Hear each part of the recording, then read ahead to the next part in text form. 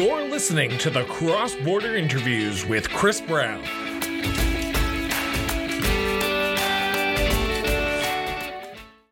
Welcome back to the Cross Border Interviews with Chris Brown. I'm your host, Chris Brown, and I am pleased and honored to welcome back to the show for their returning slot on the show, Rio Lance. Rio, welcome to the show. Thank you for having me. It's an honor to be back on the show. I enjoyed it last time, so I'm excited to see what we get into today. Which is, I think we should just pull the Band-Aid off right now. You sent an email, I think about 2 weeks ago, a social media post to me about 2 weeks ago. And you said, and I hope I'm not speaking out of turn here, but for personal and political reasons, you've chosen to feel like your voice would be better fit for federal politics. So for those who don't remember, Rio came on the show earlier in the spring, about June, and they talked about their desire to run in the upcoming 2023 provincial election as an independent candidate. They are now returning to talk to us about the decision to switch from political politics to federal politics. So, Rio, let's start off with the $1 million question. Why the change?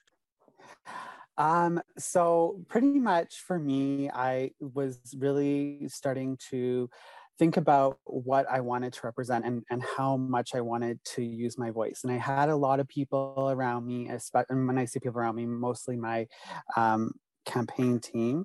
And we just were discussing how I feel with where I'm going with the provincial level and how I feel with my voice. And then the more conversations we had, the more I just sort of realized that, you know what, I feel I'm selling myself short, I guess, per se, and I'm ready to just go for the big dog straight away. And I want to go up to a higher level, which obviously in this case would be federal, which I honestly, if I'm honest with you, if you would have asked me this 3 years ago, I probably would have never have thought that I would have been thinking about this for a while. I always did think at some capacity I would go run federal one day potentially, but I never thought it would be this soon. But with so much going on in Canada and stuff like that, and just especially when it comes to Indigenous people, I feel we need more voices at a higher level. Although I would love to see more Indigenous levels on provincial level here in Alberta and across all of Canada in all of their provincial elections, that would be awesome. I do feel that we do need more Indigenous voices federally. I know we've had some in the past, but I just feel that, you know, the sad thing is, and I've talked about this on Twitter, is, you know, Indigenous people are on track to have equal rights in approximately 475 years. And for me, I feel that's way, way too long. And I feel it's something that we should be thinking about now. And it's something the government should be taking more seriously and not putting it on the back burner, which I think they are. And I know that they do this on provincial level, but especially on the federal level too. So I think that's sort of how I got here. And, you know, I'm just ready to have my voice put at a higher level because that's where I think I belong. And I don't want to sell myself short. I've always been the type of person who, when I go for something, I go really big. Like, for example, I'm the first member of my entire family to have got my bachelor's last year. I'm about to get my master's, and I'm going for my doctorate next year. So overall, I'll be the first one in my family to attain all of those different levels of education. And I just feel that on the political level, I feel I belong at a higher level, if that makes sense. It does. And in your first 5-minute opening statement there's a lot to unpack. So let's go through what you've just said. And I want to start with the conversation you had. You said earlier on in your statement that there was a conversation you had with your campaign team and your campaign workers and volunteers about what you were feeling and what you were hearing and what your voice was needed. What was that conversation? Because it's not like a Tuesday morning someone walks up to you and goes, you know what? I think your voice is better federally. Or was it that? Was it a very quick switch, or was it I want to stick provincially, but like you said, I have the desire to always go bigger and better. So maybe I should start with the big dogs and start federally. I mean, for me, it definitely wasn't something that happened right away. It was conversations. Actually, even the last time I was on, these conversations were still occurring, but I really didn't have. I guess it was something. It was brought up really quickly, but it was something that I was really sitting on and really thinking about, and really just trying to navigate what that looked like. So, although I will be honest, it did come up quickly to me. It wasn't something that I could just say yes or no to. It was something that I was like, you know what, I need to sit on this. I need to, figure out if this is what I want to do, because for the last 2 years, I've obviously been very vocal about going provincial. So I had to really sit on it. So what was the final catalyst? I apologize for interrupting, but what was the final catalyst that made I'm sitting on it to, you know what, let's do it? What was that catalyst for you? It was probably just, like I said, how I felt like I was selling myself short maybe, and I felt like maybe I needed to go higher. So that's what it really came down to, was I felt I was selling myself short. And because again, even when I was running provincial, when I told people I want to turn provincially, I had people say, why don't you try to, go for city level, municipal level, or even like school trustees and stuff. And I'm like, no, my voice doesn't belong. I feel like I don't want to go that low. I understand the purpose of starting at that level and, maybe working your way up. We can probably all say there's a lot of people in politics who have started at a lower level of government and, gradually went to higher levels. But I think honestly, it was just, that simply thought as I am selling myself short and I want to go higher. So you said your voice isn't one that you are hearing federally, and that was one of the deciding factors on putting your name for it federally as well. What do you mean by that? What isn't being told on a federal level that you would be able to bring to the House of Commons as I'm assuming, independent MP for the province of Alberta?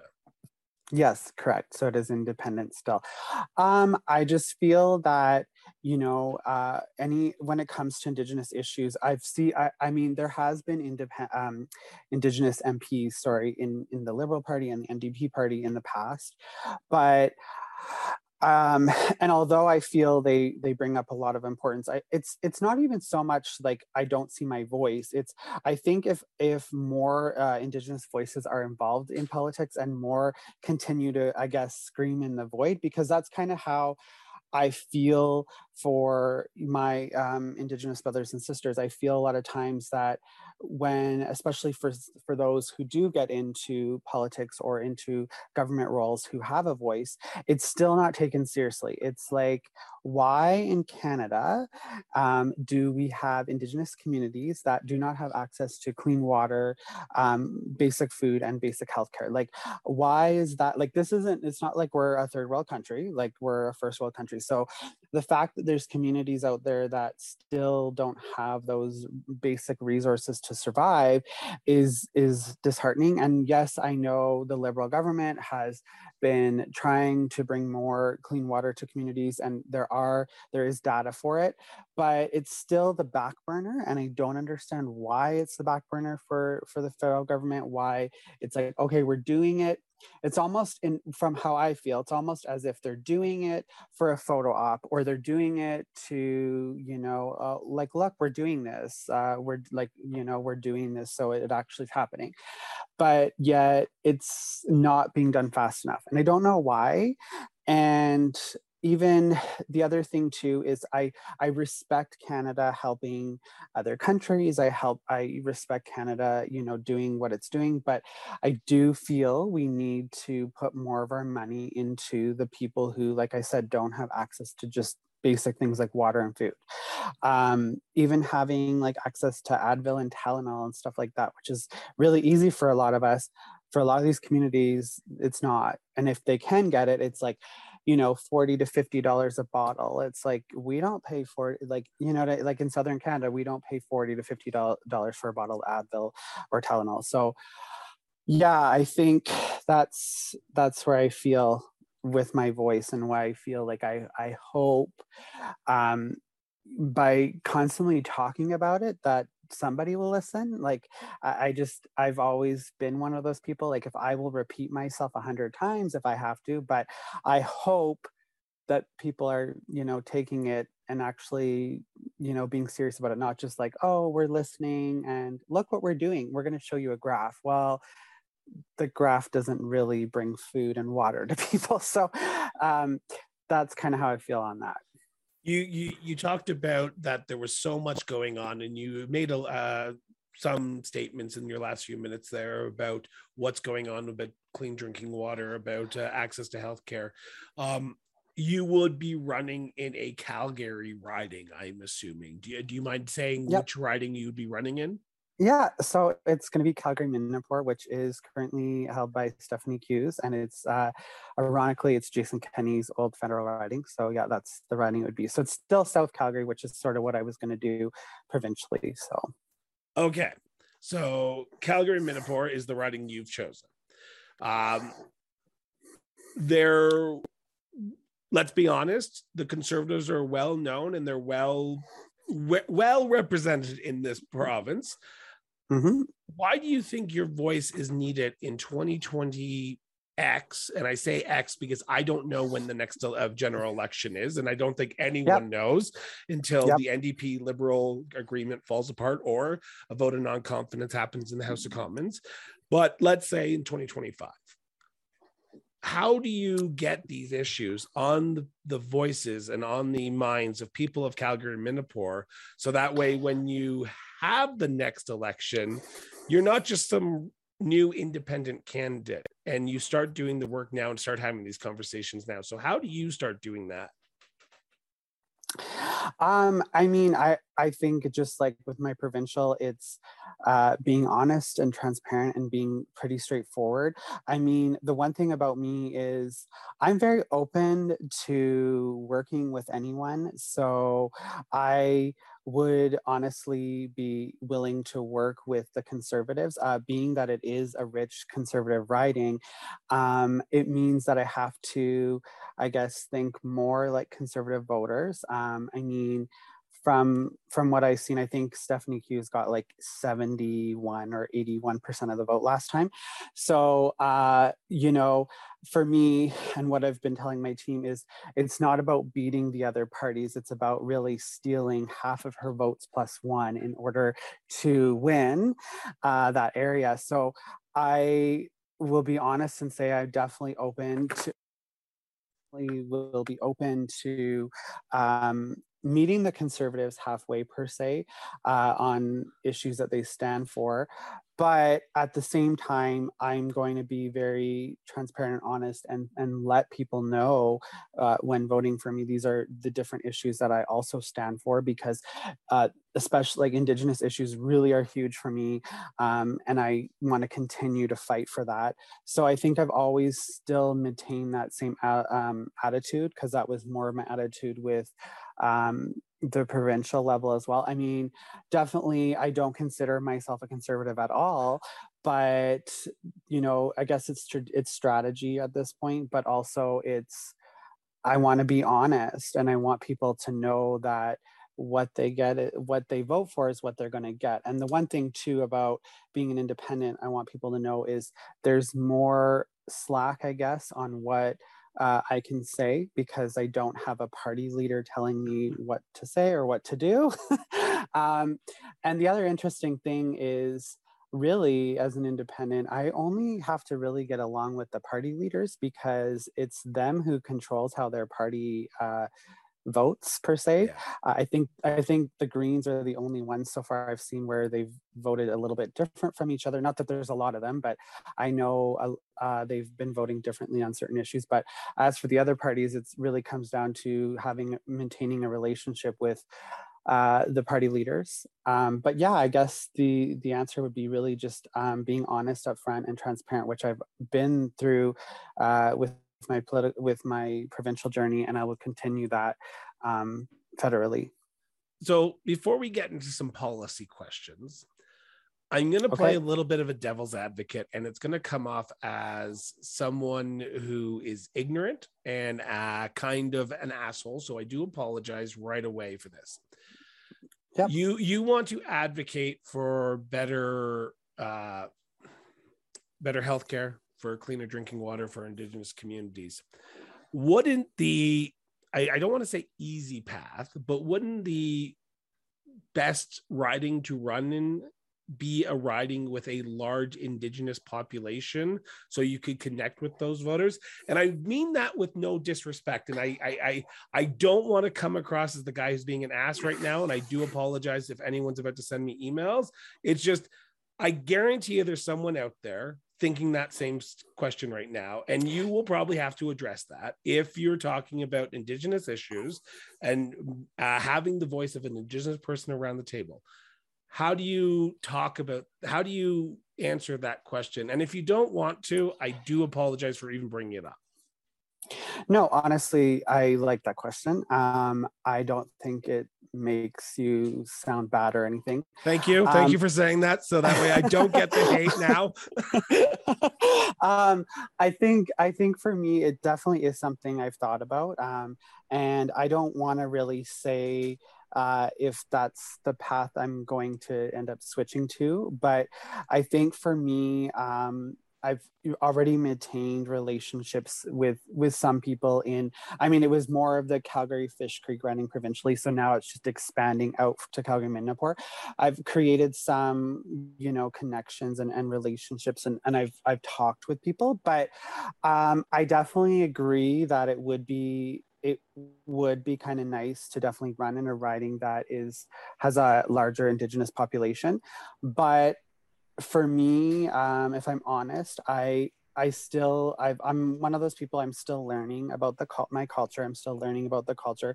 So I feel if I was to run in an Indigenous rich area, even say like Nunavut or in the Yukon or the Northwest Territories, I just feel that I would be potentially overstepping someone who actually has more knowledge of the culture and somebody who already lives there, who's got the connections there.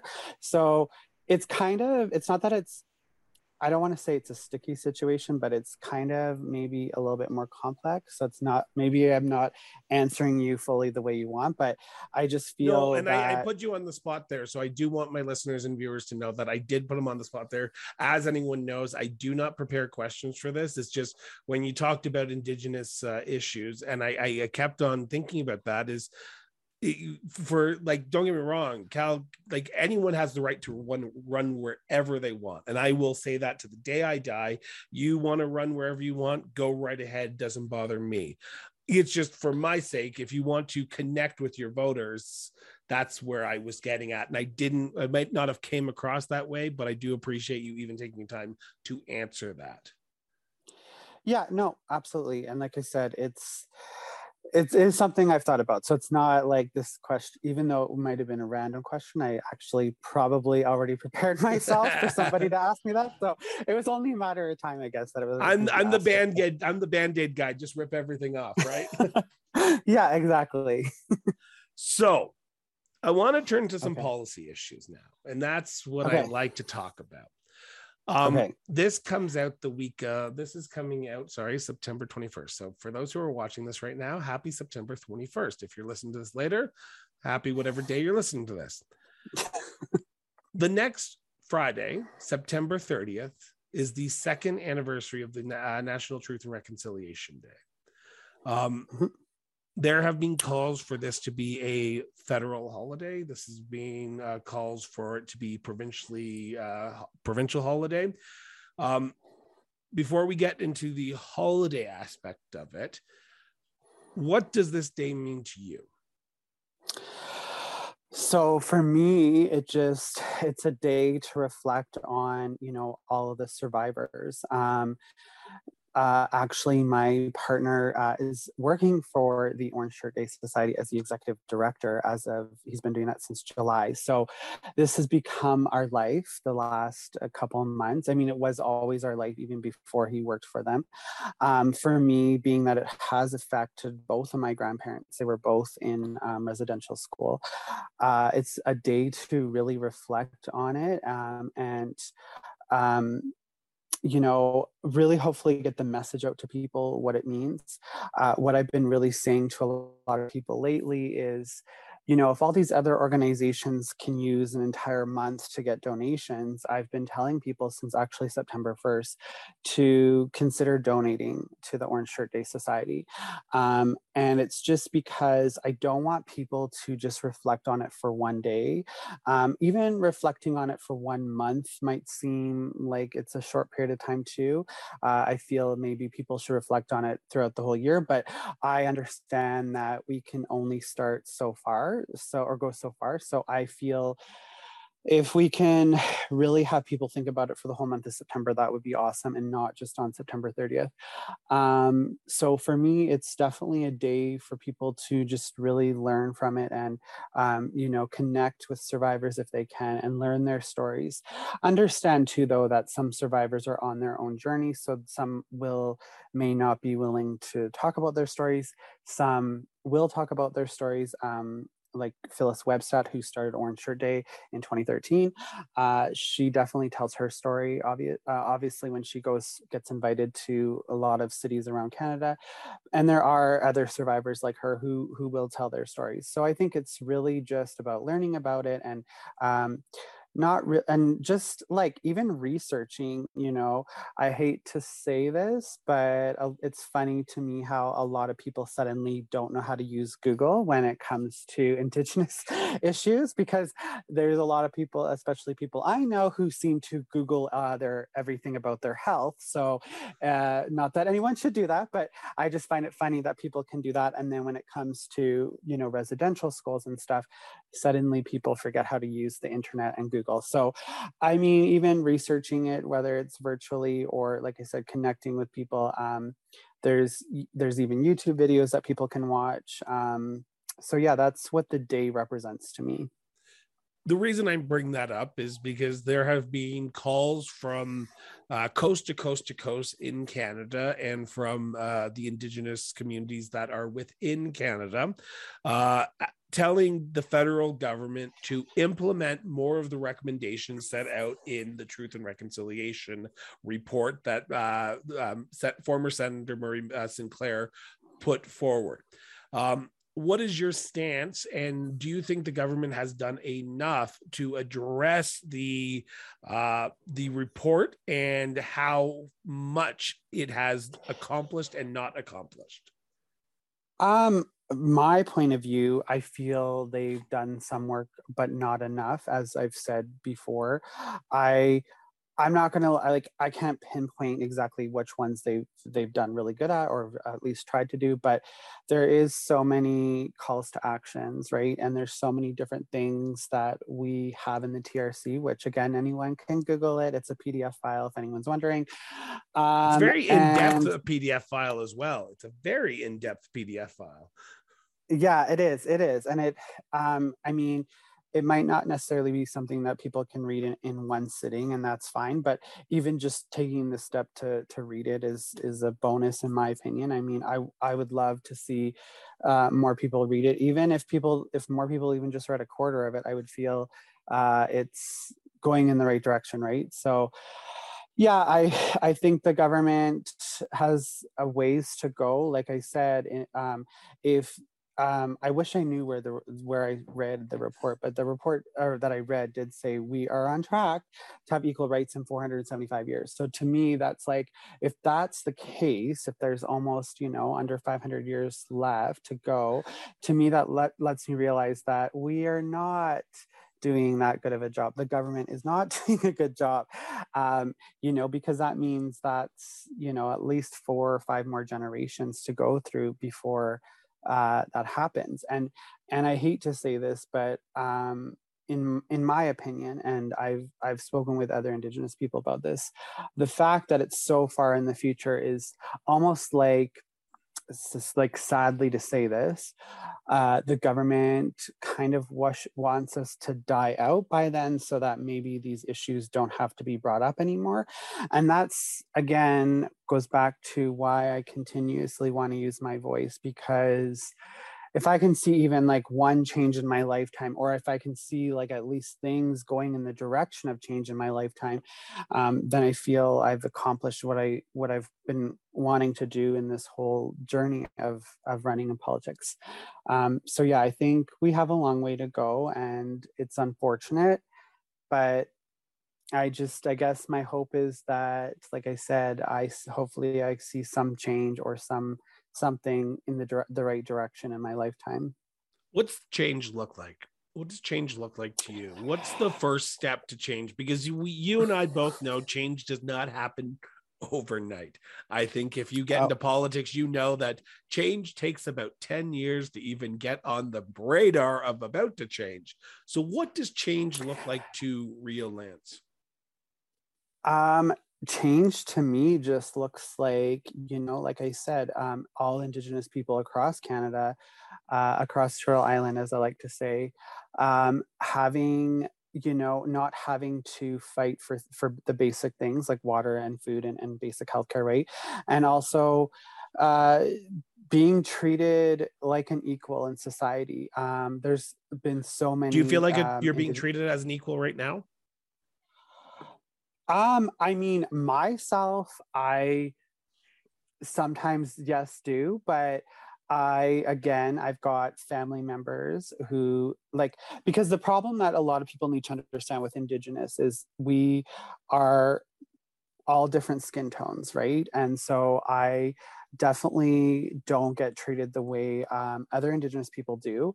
Like my partner, he gets profiled all the time in a lot of stores, and I have a really good friend. I don't. Her name's Michelle Robinson. I think you've had her on before. She just got profiled the other day. I was talking to her, and she got profiled in Walmart. So it's upsetting, because especially Walmart, because they are a huge donor to Orange Shirt Day. They even sell all of Phyllis's Webster books, so if you ever want to get her books, they're at most of the Walmarts. So seeing that they are a supporter in that aspect, and then seeing them profile Indigenous people is very disheartening. It almost sends a mixed message, because it's like, oh, here we're donating to you, we're honoring you on September 30th, but now some of our staff are profiling your people. So it's not just Walmart, it's a lot of stores, and I feel training needs to be done. I truly believe it's a training thing. When my partner got profiled last month, it was in a store that I spent over $200 in, and I spoke to the manager, and his solution was to give me a gift card. And I was like, I don't want a gift card. I want this to be a training opportunity. I want you to, take this seriously and have your staff trained on this. So that would be another version of change, is just having more companies be trained on it, and be more sensitive to the culture, right? And the profiling, it's not just Indigenous people, it's most people of color, unfortunately. But it hurts when I see it happen, because even my grandparents got profiled a lot too in stores. It hurts to see that. So I guess for me, change is just like, being able to not see that happen, and just being able to have these family members of mine and friends and stuff, being able for them to feel safe in when they're out in public, right? Like it shouldn't be happening still in 2022. Like we always like tend, as Canadians, people tend to like really thrive on, we're not racist, but like that's a really poor statement, because we are. I'm going to rip the band-aid off on that. We are racist. We like to think we're not as bad as the US. And again, like I said, when I see these people being profiled, I'm like, yeah, no, we're no better. And Twitter has taught me that, Rio. Twitter has taught me that we are not as perfect as Canadians think they are. And I think I can burst that bubble for anyone and everyone right now, that dear whatever higher power you believe in, but get your heads out of your asses, people, pardon my French, but we are not the perfect people that we think we are. Yeah. So yeah, that would be, that would be change for you. Yeah. One of the big issues that is affecting Canadians from coast to coast to coast, and people in Calgary, Minnesota are probably experiencing this as well, because they are in Calgary and they are seeing the cost of everything go through the roof. I'm assuming you have as well. The cost of groceries is going through the roof. The cost of doing day-to-day chores is going through the roof. The cost of gas, while it's receding, it's still higher than it was about a year ago today.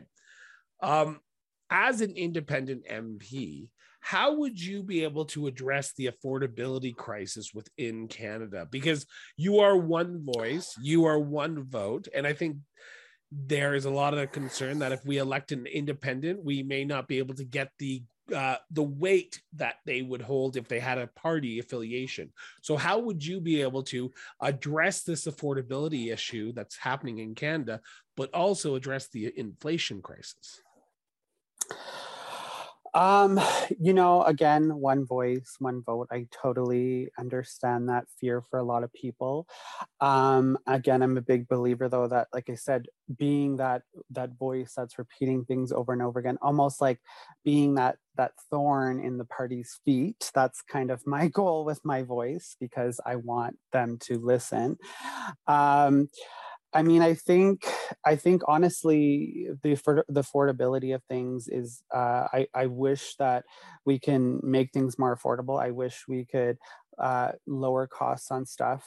Definitely, yes, food and gas is literally outrageous. I can say that. I feel bad for the low income people. Even the definition of what low income is, I feel the number's too low. I think, low income could be technically as high as almost 100,000 in my opinion, if not a little bit higher.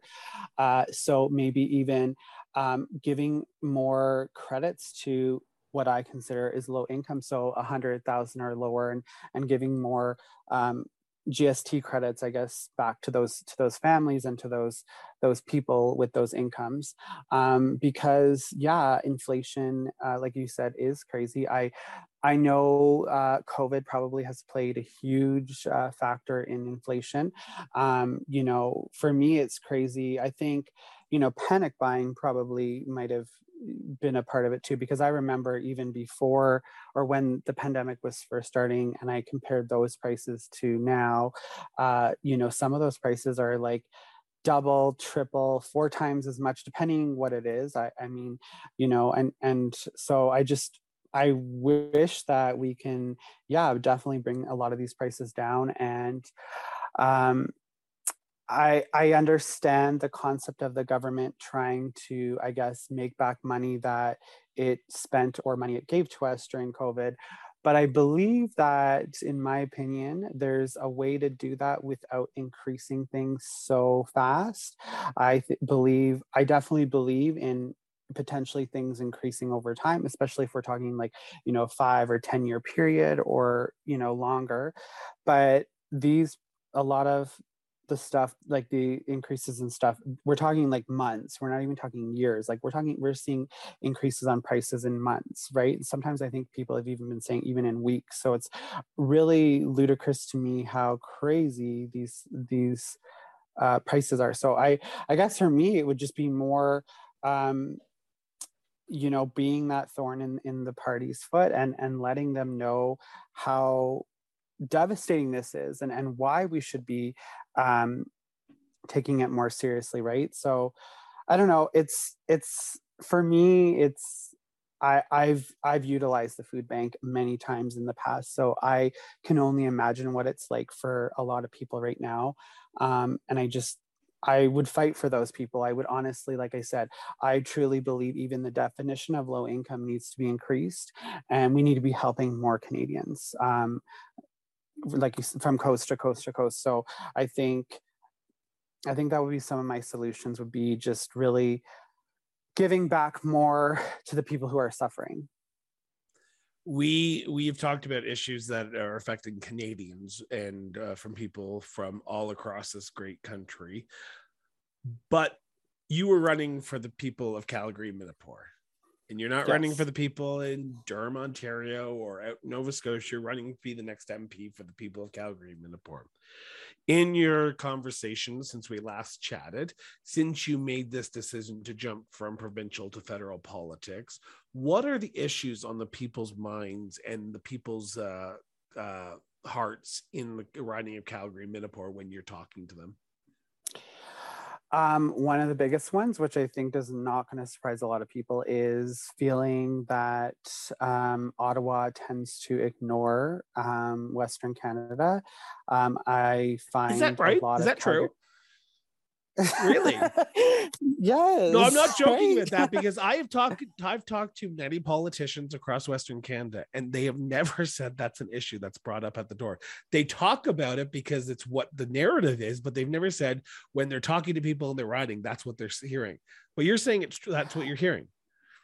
Yeah, so I think, but when I'm saying it's being brought up, it's not, definitely I can understand why it's not something that every MP is talking about, but I feel like they just, from the conversations I've had anyways, it's more just wishing there was more representation in Ottawa, especially in Calgary. As weird as it, I was even shocked to hear it too. For some of it, they wish there were more seats in Calgary, which kind of shocked me. I know that's probably not going to happen, but that's what, like I said, even people here in Calgary say they wish there was more seats. There was more, I guess, more voices for Calgary. They feel there's not enough voices in Alberta in general, and even Western Canada. So, do I agree with that? I mean, I partially agree with that, but I mean, I don't know if necessarily we need more voices in Calgary, because I mean, Calgary is pretty solid. They all vote blue, so whoa. Calgary Skyview voted red last time. True. Okay. Yeah. But mostly they've been blue, right? So I think, to me, I'm almost wondering, are they saying that they want more conservatives in Calgary when they're saying they wish there was more representation in Calgary, or are they actually looking to go outside of it? But I mean, like you said, there was one in Skyview that did go Liberal last election. But I mean, personally, I honestly, I get the why there's so many MPs here. It's all by population, right? And I know, as frustrating as it is, there's unfortunately more people out east, so they get more seats, right? Representation by population, my friend. Representation by population. Well, how do you break through that then? Because people will say they want more representation, they want better representation in Ottawa, they want Ottawa out of our backyard, and they want us to be the freest country in the world, as whatever that means for some people. But how do you see yourself addressing that as the next MP for Calgary Minipur? I mean, for me, I definitely, like I said, the fact that I'm running independent already speaks enough, because I mean, there are other independents who run, but I think, as far as I know, there's only maybe a handful who actually potentially have, voiced that they want to be an independent. So I think for me, the bonus for me, like I said, is I see myself as really a free agent of being an independent. I feel that there's more issues I can bring up that maybe the Conservatives aren't, or the Liberals aren't, or NDP. And again, like I said, repeating myself and being that thorn in the party's foot is probably key for me to getting my message out there. Again, being, like you said, being that one voice and that one vote is hard, but if you continuously, I guess, poke at the bear, if you will, or poke at the parties and continuously let them know what Calgary Midnapore wants, you know, I believe in my heart, I truly believe in my heart that, you know, that they would listen and maybe take some of the issues more seriously. But not only that, Canada has voted majority governments, but I honestly believe that we probably might see another minority government. And in that situation, I feel I would really benefit because a minority government has to work with others, right? So I think I honestly believe we would have a minority government. I don't want to say which party I think is going to win, but I truly believe that we're in. Could you work with either party? Absolutely.